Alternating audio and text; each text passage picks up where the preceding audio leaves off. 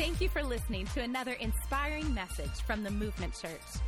To find out more about the Movement Church, you can check out our website at theocmovement.com or follow us on Facebook and Instagram at the OC Movement.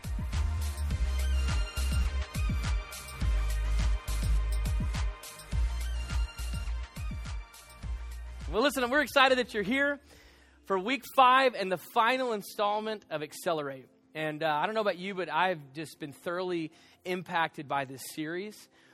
In the beginning, or at the end of last year, my wife and I, Megan, that was the hottie with the body who was up here a moment ago, we went away for a couple of days and just prayed about, God, what do you want to do in and through the Movement Church?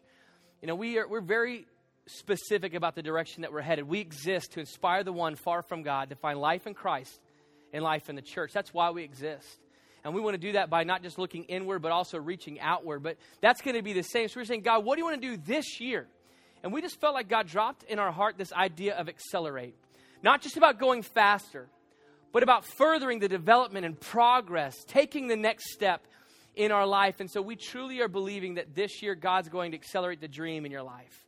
We believe that God's going to accelerate and that this year will be the greatest year of your message, that God's going to accelerate financial liberty and freedom in your life, that God's going to accelerate purpose and destiny in your life, because we believe that's what God is doing. So we said, let's take the first series of the year and really unpack what the ideas and the concepts behind Accelerate are. And the first week we talked about accelerating surrender, because if we don't start with surrender, then we're starting in the wrong place. We talked about accelerating growth and how we've got to constantly be working on growing and taking my next step. All of us in this room are just a little bit jacked up, some of you more than others, and we're praying for you. But all of us are just trying to get a little bit better, to take the next step. Then my wife just knocked the ball out of the park with accelerating the dream. Last week, if you missed it, Pastor Bree killed it. Can we give it up for her on accelerating generosity? Crazy good. And this year, this week I want to unpack a couple other thoughts for you in relation to accelerate. Before I do that, man, one of the key culture points that we have at the Movement Church, and culture is what gives us our shape, right? Our broad shoulders, our narrow hips, and all the blue eyes. I feel like I'm describing myself. This is crazy. And oh, now you laugh. Thank you. And so one of the things that's a huge culture point to us is the principle of honor. In fact, we decided early on that we will honor all. Those that are coming up behind us, those that we're running this race with, and I believe most importantly, those that have gone before us, that have plowed the road and said that I'm not going to give up, because I realize that those that are coming behind me need to have strength in our future. And we have an amazing woman here today. She didn't know I was going to do this, except for this is the second service in a row, so I think she's probably ready for it. She's a champion in the faith. She and her husband served for 51 years in ministry. Come on, somebody. 51 years of marriage, that deserves a hand clap. You don't even know who I'm talking about yet. She hails from the great state of Texas, and she is none other than Pastor Jeremy's nanny. Would you just lift your hand? Would y'all give her a great round of applause? She's waving her hand. She says, you might hear a southern drawl, and the anointing comes in through that. It's because of this woman right here. So we're grateful. Amen. Yeah. We're so grateful that you're with us, and we're so thankful for what you poured into Pastor Jeremy and Jessica. Can we give these guys a great hand clap today? Man. So we're thankful. Thanks for hanging out with us on your vacation. We're grateful for you. We don't honor you in that way. And all these people are going to give you $5,000 when you leave today. So y'all get up on it, okay? Anyways, let me read a couple scriptures and we'll jump in. I'm going to read, if you have your Bibles, you can, or open up your tablet or your phone, turn to John chapter 13 and John chapter 15. I want to read a couple passages. I can see all of y'all moving for your phones so quickly. Woo, man, so fast. For those of you that are being lazy right now, you can watch the screen and I'll read some of the scriptures for you. But for those of you who are with us for the very first time, what we believe is that Jesus has got to be at the center. And his word has got to be the foundation. So every sermon, every song, every connect group, everything that we do is founded upon the word of God. So on a Sunday morning, we'll take a passage of scripture and we'll read that, and then we'll pull amazing nuggets of truth that can apply to my life today, so that when I walk out this door, I actually can live the life that God designed for me. It's crazy. So if you're here today and you're maybe visiting with us, or maybe somebody dragged you here and said they'd pay you by a lunch afterwards, or maybe you're here and you're not sure where you stand in your faith, we want to say welcome. And this is kind of a hall pass for you. You get to kind of get a scratch and sniff or check out under the hood of what Christianity is about. And I want to read a few passages, and they're long ones. But I believe that Jesus is trying to communicate something pretty powerful to you and to me. The first scripture is John chapter 13. This is Jesus speaking. And he says this, "Children, I am with you for only a short time longer. And where I am going," I think I missed my spot, "for only a short time longer, you are going to look high and low for me. But just as I told the Jews, I'm telling you, where I go, you are not able to come. Let me give you a new command." She said, "I'm going somewhere, so let me give you a new command. Love one another. The same way that I have loved you, love one another. This is how everyone will recognize that you are my disciples, when they see the love you have for each other." Just a couple scriptures later in John 15, he speaks again, and many historians believe that this is when Jesus was walking to the Garden of Gethsemane just a few hours before he was betrayed and crucified, and that this is the time when Jesus stopped and told his disciples something. So anytime it's Jesus' last few moments or hours on earth, you definitely want to stop and pay attention to what he's saying. So check out John 15, verses 1 through 17. It says this, "I am the real vine, and my Father is the farmer. He cuts off every branch of me that doesn't bear grapes.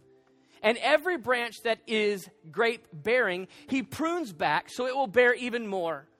You are already pruned back by the message I have spoken. Live in me. Make your home in me, just as I do in you. In the same way that a branch can't bear grapes by itself, but only by being joined to the vine, you can't bear fruit unless you are joined with me. I am the vine, and you are the branches. When you're joined with me and I with you, the relation is intimate and organic. The harvest is sure to be abundant. Separated, you can't produce a thing. Anyone who separates from me is dead wood, gathered up and thrown on a bonfire. But if you make yourself at home with me, and my words are at home in you, you can be sure that whatever you ask will be listened to and acted upon.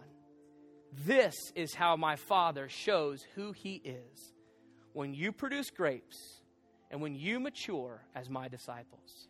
Verse 9 and 10 says this, "I've loved you the way my Father has loved me. Make yourselves at home in my love. If you keep my commands, you'll remain intimately at home in my love. That's what I've done.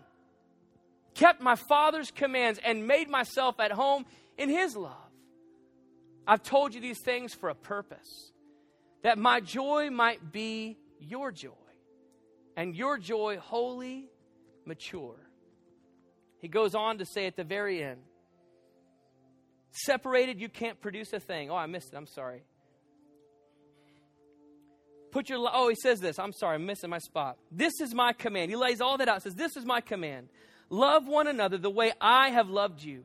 This is the very best way to love. Put your life on the line for your friends. You are my friends when you do the things I command you. I'm no longer calling you servants, because servants don't understand what their master is thinking and planning. No! I've named you friends because I've let you in on everything I've heard from the Father.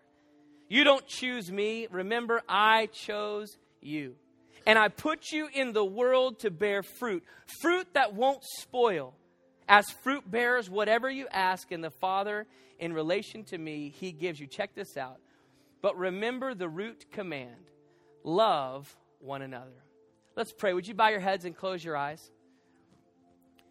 Father, we just thank you that you're here in this place. We thank you that you're doing something powerful and real. God, we thank you that today you want to do something new in each of us. No matter what season we walked in, no matter what we're facing, no matter what we're up against, God, you have a purpose and a plan. So God, you do what you want to do. Holy Spirit, we invite you to come and have your way in us and through us. In Jesus' name we pray. And everybody said, amen and amen.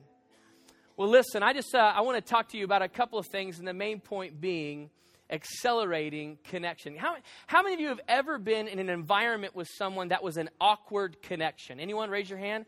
Have you ever met somebody that when they talk to you, they're a close talker? Yeah? Anyone know a close talker, right? If your hand's not up, you might be the close talker. I have a really good friend, and he is a consummate close talker. In fact, I don't think he realizes it, but literally the fuzz on the tip of our nose sometimes touch when he's talking to me. And so I'll do this thing, and then I kind of just hold my arms. I mean, this isn't even a normal status right here, but I kind of stand back like this because if I don't, he leans in, right? Have you ever met somebody that's the long talker? Like they don't stop. They just keep going and going and going. And you're thinking, man, before I sit down for coffee, I got to have another appointment to go to or I'm done. Nobody. Am I alone here? You ever been around the awkward person who's completely introvert, looks down and starts backing away as you're talking and you think, do I smell bad? What is the problem here? What is going on? I don't know about you, I have social interactions like that tend to be awkward every once in a while. And there's just one thing that happened to me and my wife. When we first moved here, we were trying to meet as many people as we could. We literally didn't know anybody. So we're just trying to make new friends. Like, will you be my friend? It was awkward. But we went on this dinner date with my daughter's friend's family. So all the families came together and we went to eat dinner and we were talking and hanging out. And they had some plans after dinner, so it was going to kind of be a short deal. What I didn't know is that fool was interviewing me to see if he wanted to hang out with me in the future.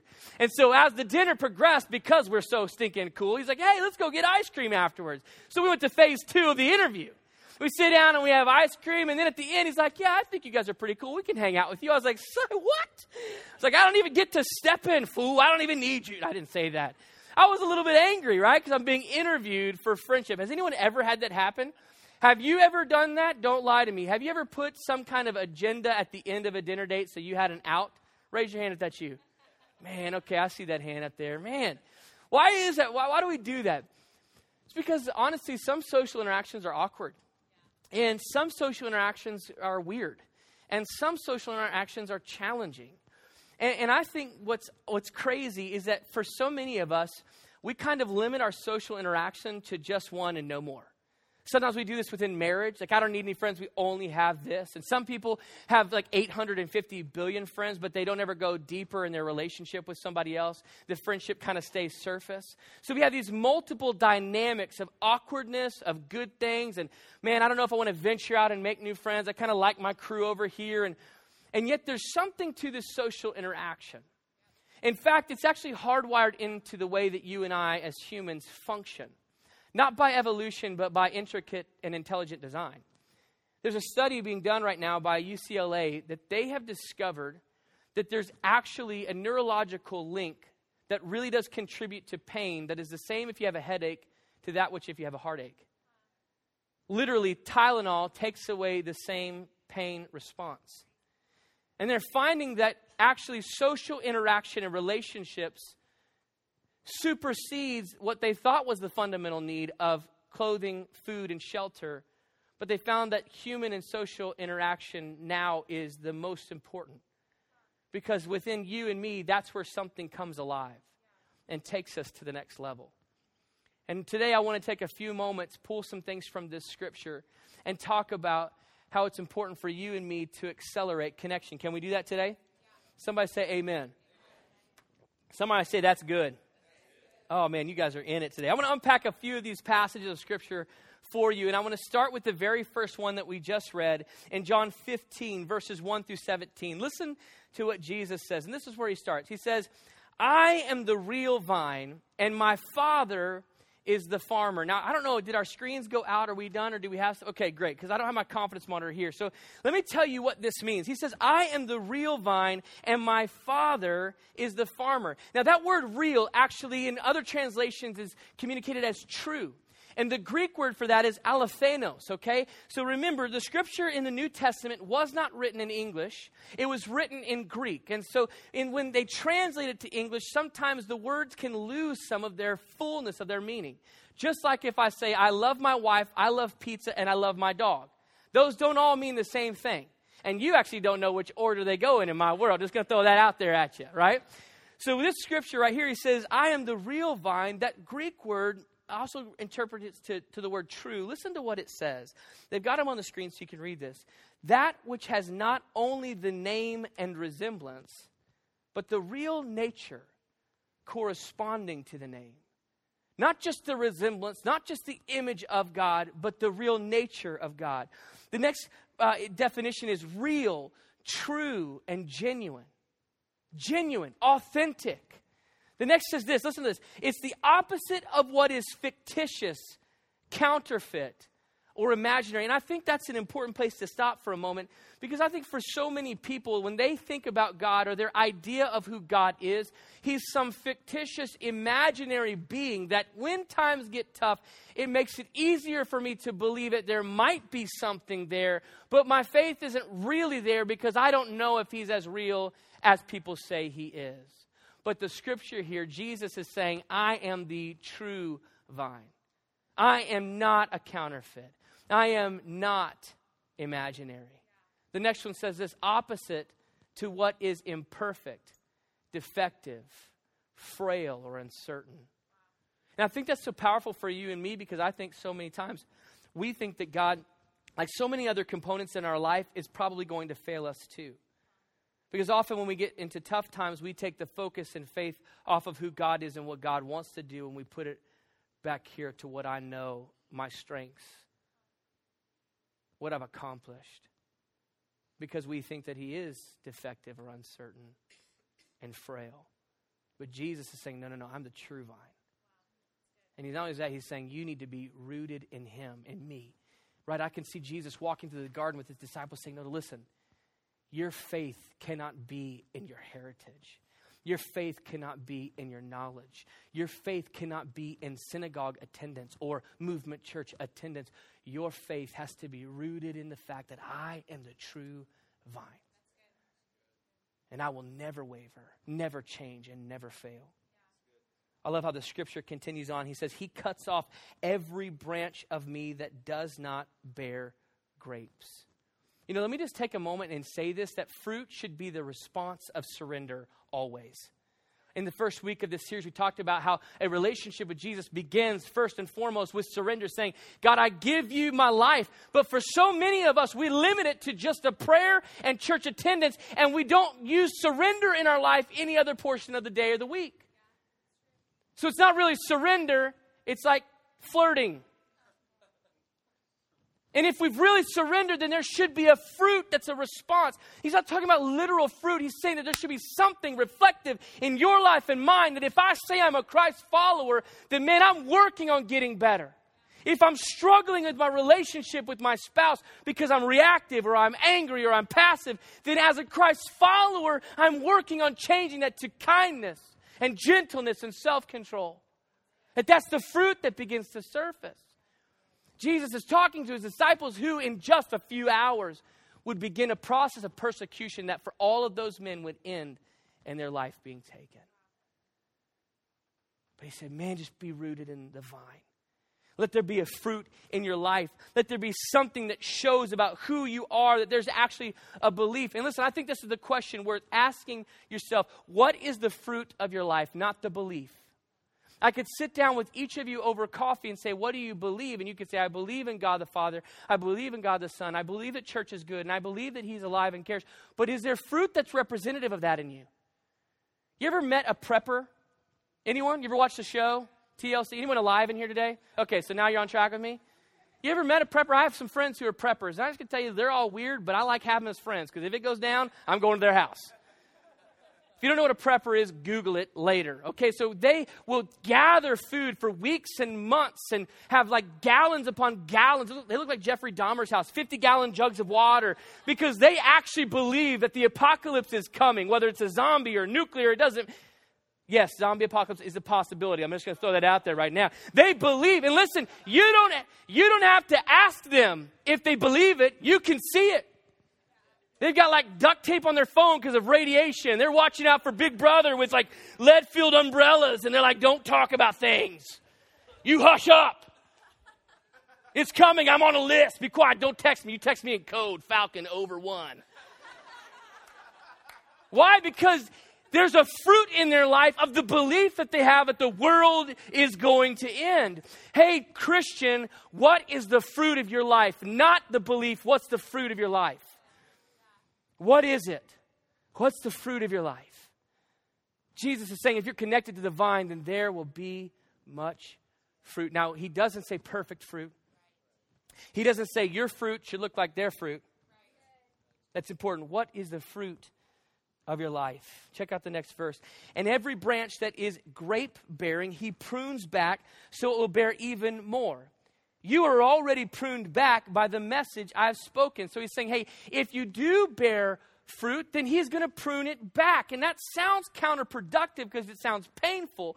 But what he's doing is the branches that are beginning to bear fruit, he's going to trim the leaves back so the appropriate sun can come in so that the grape will be fully developed. And so Jesus is saying, hey, as you bear fruit, get ready. I'm going to keep doing a work in you so that you can bear more fruit. And when he says pruned, it actually translates to the word cleansed. Now, not cleansed in a genocidal Hitler type of way. We're talking about a cleanse in a way that God wants to do something miraculous in your life. And what does he say here? What does he say? He says, you have already been pruned by the message. So by the word that I have spoken to you. That's why at the Movement Church, we spend days and hours and every conversation and in our language, we talk about read the word, read the word, read the word. Because God's word is a lamp unto your feet and a light unto your path. It's a living word, sharper than any two-edged sword that can cut and divide the soul asunder, saying, hey, the word's going to show you what you need for today, for tomorrow, and beyond. Man, it is quiet in this freaking Presbyterian church. I'm all Baptist gospel. I need some amens. I need to hear Nanny a little louder. Get her a mic. Jesus, thank you. Amen. Good God. I'm just trying to tell you that the word is what does the cleansing, right? Listen, that's why we spend daily time in the word just understanding God's nature. You don't have to have a degree. You don't have to go to Vanguard. You just open it. Like this, with your thumbprint on your iPhone 6. Done. Tap. Read. It shows you. There are no excuses. Even a verse a day will do it. Why? Because it's one sentence from the living, true God for you specifically. Man, are y'all tracking? Let me tell you, listen to what the Word of God does. This is what it does all the time. It identifies sin in our life. It says, hey, it illuminates. That's the thing we want to change. No. You think it's okay. That's not okay. It identifies sin. You say, hey, let's adjust this. Listen, God's word never says you're a failure. Ever. That's a false idea. God's word just says, hey, this is in you. It doesn't have to be, and there's greater things ahead of you. It identifies sin. The next thing it does, it inspires holiness. Now, holiness, for some of you, depending on your upbringing, you just think of a holy roller that's got a list of do's and don'ts. And if you listen to secular music and watch R-rated movies and you go with women that smoke, you're going to the hottest place of hell. My wife stopped smoking a year ago, so we're good. We're all right. But that's not what this is talking about. When it says holiness, what it's referring to is the concept or the idea of just saying, God, man, I want my life to be something that pleases you. That's it. Today, and can I just be transparent? This is my prayer every day because I'm not as strong as some of you are. I can't just go. I have to pray daily and sometimes multiple times in the day because my flesh is strong. What that means is that the desires that I want sometimes that I should not do are stronger than what the Spirit inside of me is. And so I have to just pray this prayer, Holy Spirit, can you help me? I want to be a better husband. Better than I was yesterday because I dropped the ball. I want to be a better father and better than I was this morning because I got too angry and I'm better than that. That's all that is inspiring holiness. The next thing that the word does is it promotes growth. Right? The biggest room in the world is the room for improvement. None of you have arrived. None of us have. None of us have. If you sit down with Nanny to have coffee, she'll tell you, man, I just want to be closer to God. That's why. Because, man, I love having her here. Let's have her move. We're starting a petition. Listen, it promotes the scripture just promotes growth. I've got to get better. This isn't enough for me. And this is the last thing that the scripture does. One of these points that I want to make to you is it reveals power for victory. It says that you have the victory. The greater is he that's in you than he that's in this world. that no weapon formed against you shall prosper. Look at me in the eyes. What does that mean? That there's somebody outside this with a suit of armor and a sword? No. Just that no matter what you're facing, it's not stronger than the God you serve. And man, that's a reminder we need sometimes, right? Because sometimes the things that we're facing feel bigger than a God that we serve, right? And so we got to know, hey, there is nothing bigger than my God. Let's move on. We got to hurry. We got 9 minutes. Verse 4. Listen to this. Live in me. Make your home in me, just as I do in you. In the same way that a branch cannot bear grapes by itself, but only by being joined to the vine. You can't bear fruit unless you are joined with me. That phrase, live in me, translates to the word abide. And the definition, listen to the definition of abide, to sojourn. To sojourn. That means walking hand in hand in this journey called life with Jesus. It's just saying, okay, Jesus, I'm inviting you into my world. And guys, that's the key. Because Jesus will never force himself into your world. The Bible says in Revelation 3:20, behold, I stand at the door and knock, and if you let me come in, man, I'll dine with you and you with me. And so no matter what you face, no matter what you're walking through, you got to say, Jesus, you come apart. You be a part of this journey with me. You invade my life. I give you permission. Every time we start a service off in our huddle, the prayer we pray is, God, we've got a song list, we've got sermons prepped, we've got coffee brewed, but you take control. Because it's your church service, it's not ours. And if we'll do the same thing with our lives, then he'll sojourn with us. And let me just tell you, a life walking hand in hand with Jesus is exponentially better than a life walking hand in hand with yourself. Y'all tracking with me? Another definition for the word abide is to not depart. And I'll tell you, that's one of the things that it grieves my spirit as I see Christians today, especially those of us in the younger generation, that, man, when things get tough, we kind of leave God's plan for us. And I don't think very many of us just choose to literally turn our back and say, forget you, I don't need you, but we just lean into our own understanding. And he's saying to abide in me, to say, don't depart. Hang with me. To remain as one is another definition, or to wait for. And sometimes when you're in between point A and point B in this journey called life, it's easy to get impatient, tuck tail, and run. But Jesus is saying, just wait. Hey, God's will for you is so much better than you could possibly imagine. You have no concept. In fact, the scripture alludes to this in Ephesians 2:20, I believe, or 3:20. For he's able to do exceedingly abundantly more than all you could ask or imagine. So your greatest dreams, your greatest plans, your greatest ambitions pale in comparison to God's ambition and dream for you. So wait for it. Abide in me. The scripture goes on in verses 5-8. I am the vine, you are the branches. When you are joined with me and I with you, the revelation intimate and organic, the harvest is sure to be abundant. Separated, you can't produce a thing. Anyone who separates from me is dead wood gathered and thrown up in a bonfire.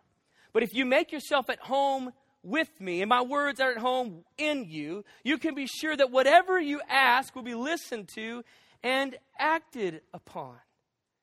What he's doing here is just repeating, rephrasing, restructuring the same thing again to say, guys, listen. I think Jesus just knew, thank God, he knew that we would forget what he said. He knew that we would focus our attention on so many other things that the other thing would become doctrine or word to us. And he'd say, wait, just remain in me and you'll bear fruit. And then listen to this last passage of Scripture. He says, but if you make yourselves at home with me and my words are at home in you, you can be sure that whatever you ask will be listened to and acted upon. Isn't that liberating? Listened to and acted upon. He doesn't say he'll give you what you want. He's not a genie in a bottle. He doesn't say, hey, not his will, but your will be done. He says, when you remain in me, when you pray, I'm going to lean in. And I'm going to act. Remember, my will's better than your will, and I'm going to give you the right thing at the right time. Lean in. Listen, can I just tell you, I don't care.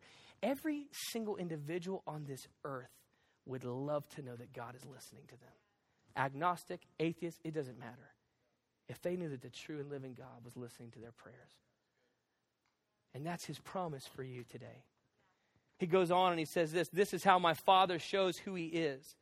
When you produce grapes, and when you mature as my disciples. Listen, people don't cultivate a vineyard so that people can come and look at the leaves. No, they cultivate a vineyard because of the grapes. Because the grapes produce an amazing thing. Jelly, right? That's what you're thinking, right? Jelly. Man, love me some jelly.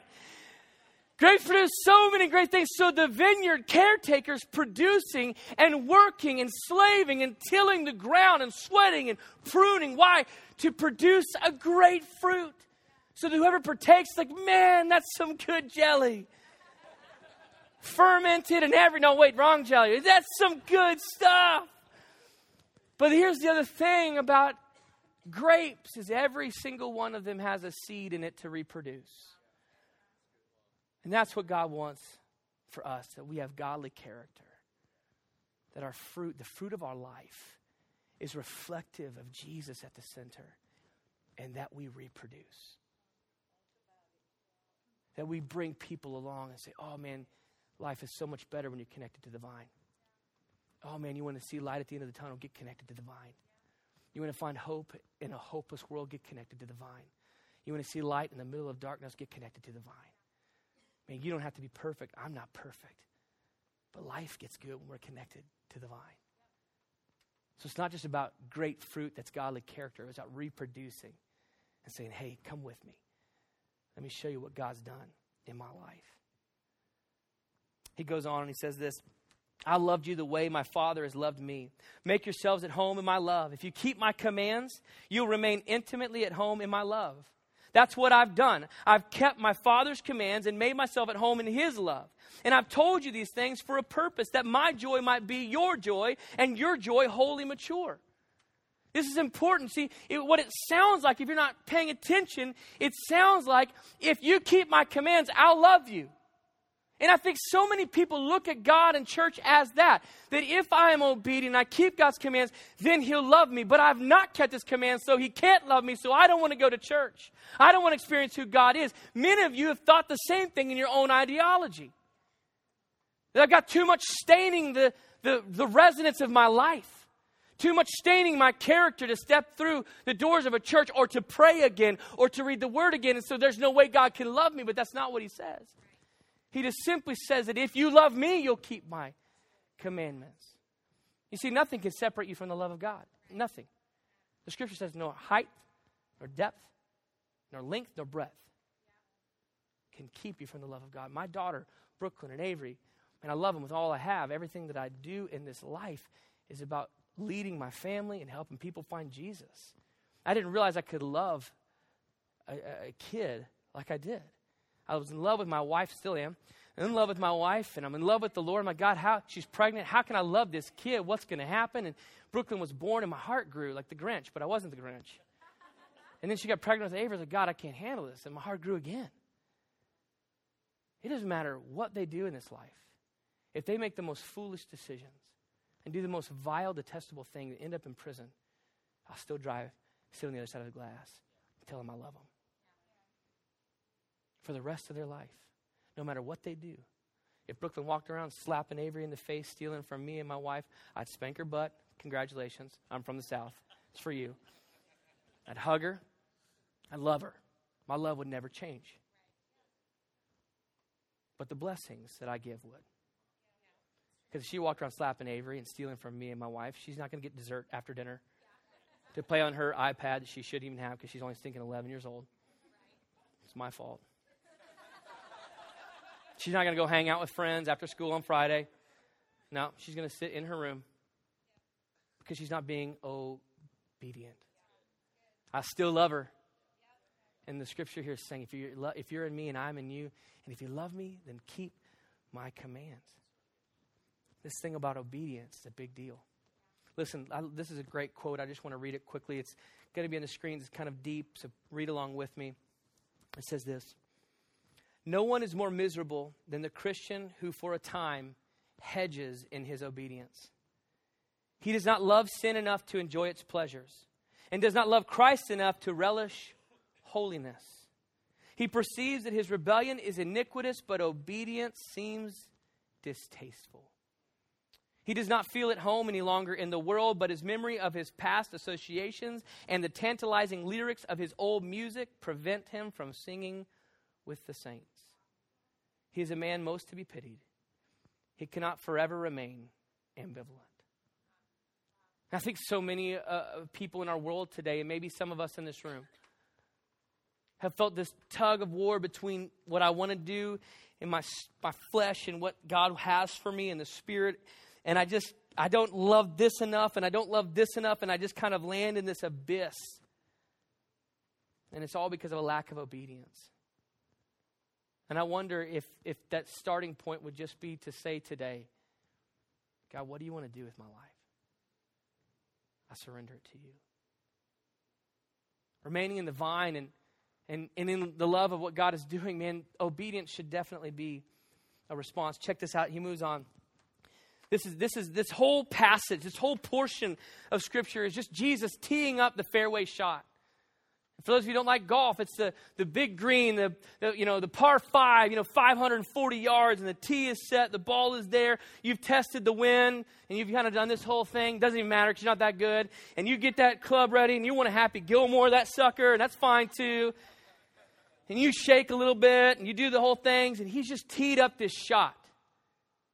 He's just unpacked this whole thing for the disciples, which, hey, you're a disciple. If you're a Christ follower, this isn't just the 12. And so he tees up this shot, and he says, hey, listen, I've said all of this. Be connected to the vine. Be obedient to what I'm saying. I'm going to prune the hedges sometimes, but it'll be worth it because you're going to bear more fruit. And when you pray, man, I'm going to be leaning in, and I'm going to act accordingly. And I'm going to do what's in my will for you because it's better than your will. And this whole thing is going to be great. He tees up this shot, all to set it up for this statement that he says next. This is my command. Love one another the way that I've loved you. This is the very best way to love. Put your life on the line for your friends. He tees up this shot and he says, hey, love others the way that I've loved you. Remember, he is the true vine. So be genuine. Be true. Don't be counterfeit. Don't be fake. He's saying, man, everything in this life is building to this point that the greatest fruit of your life as a Christ follower is to love one another. I believe what he's saying, paraphrased, is build authentic, accelerated connection. He's saying, man, don't just stay at a surface issue, but let that relationship become real. Don't be some fake facade of an individual, but be willing and open to dive deep in a real relationship with other people outside of the 4 you already connect with. He's just repeating this commandment from John 13. But you ever thought about it? Why don't we make authentic connection? Why don't we accelerate that?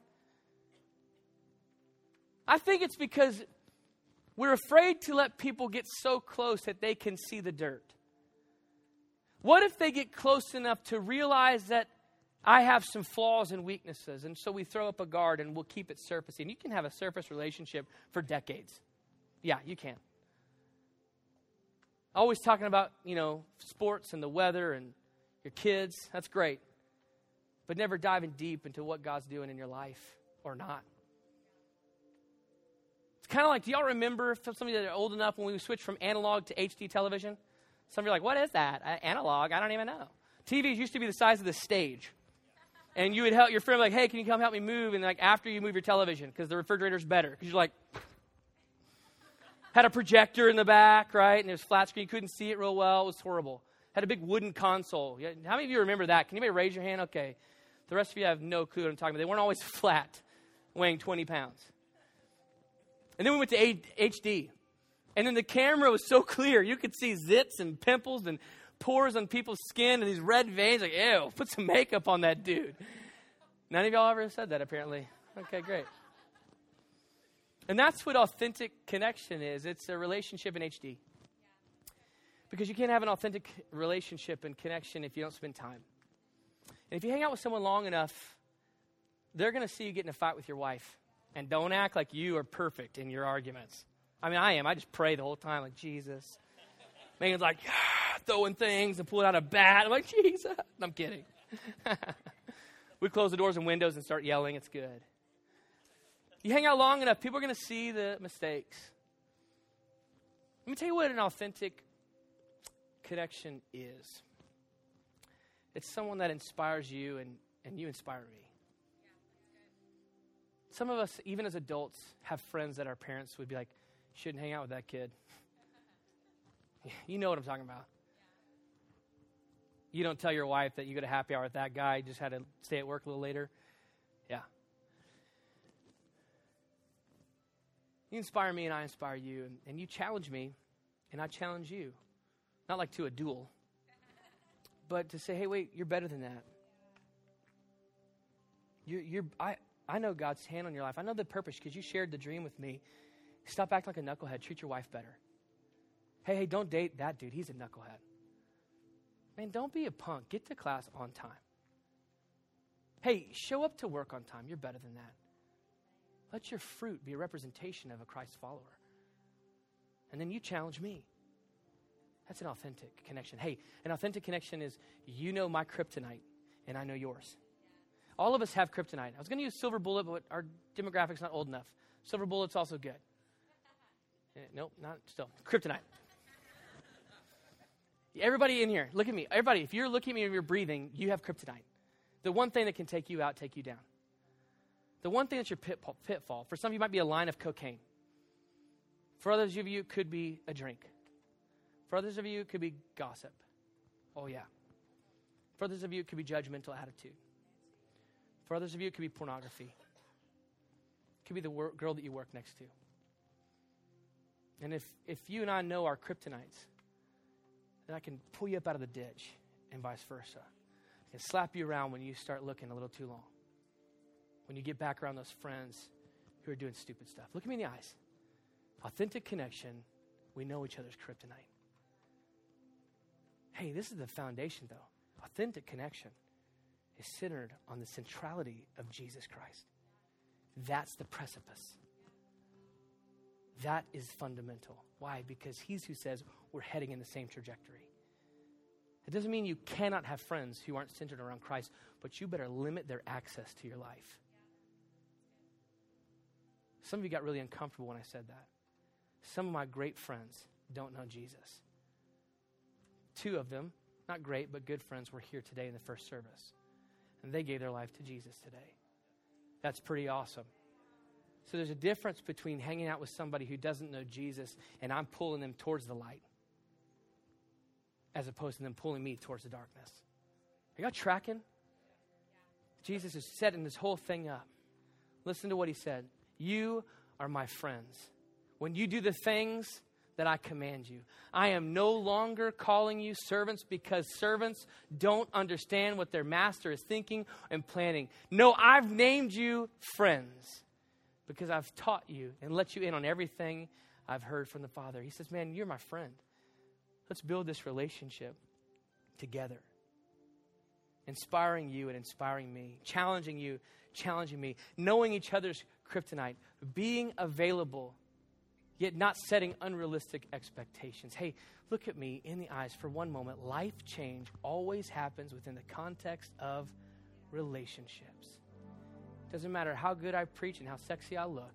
The greatest season of your life is attached to the people you do life with.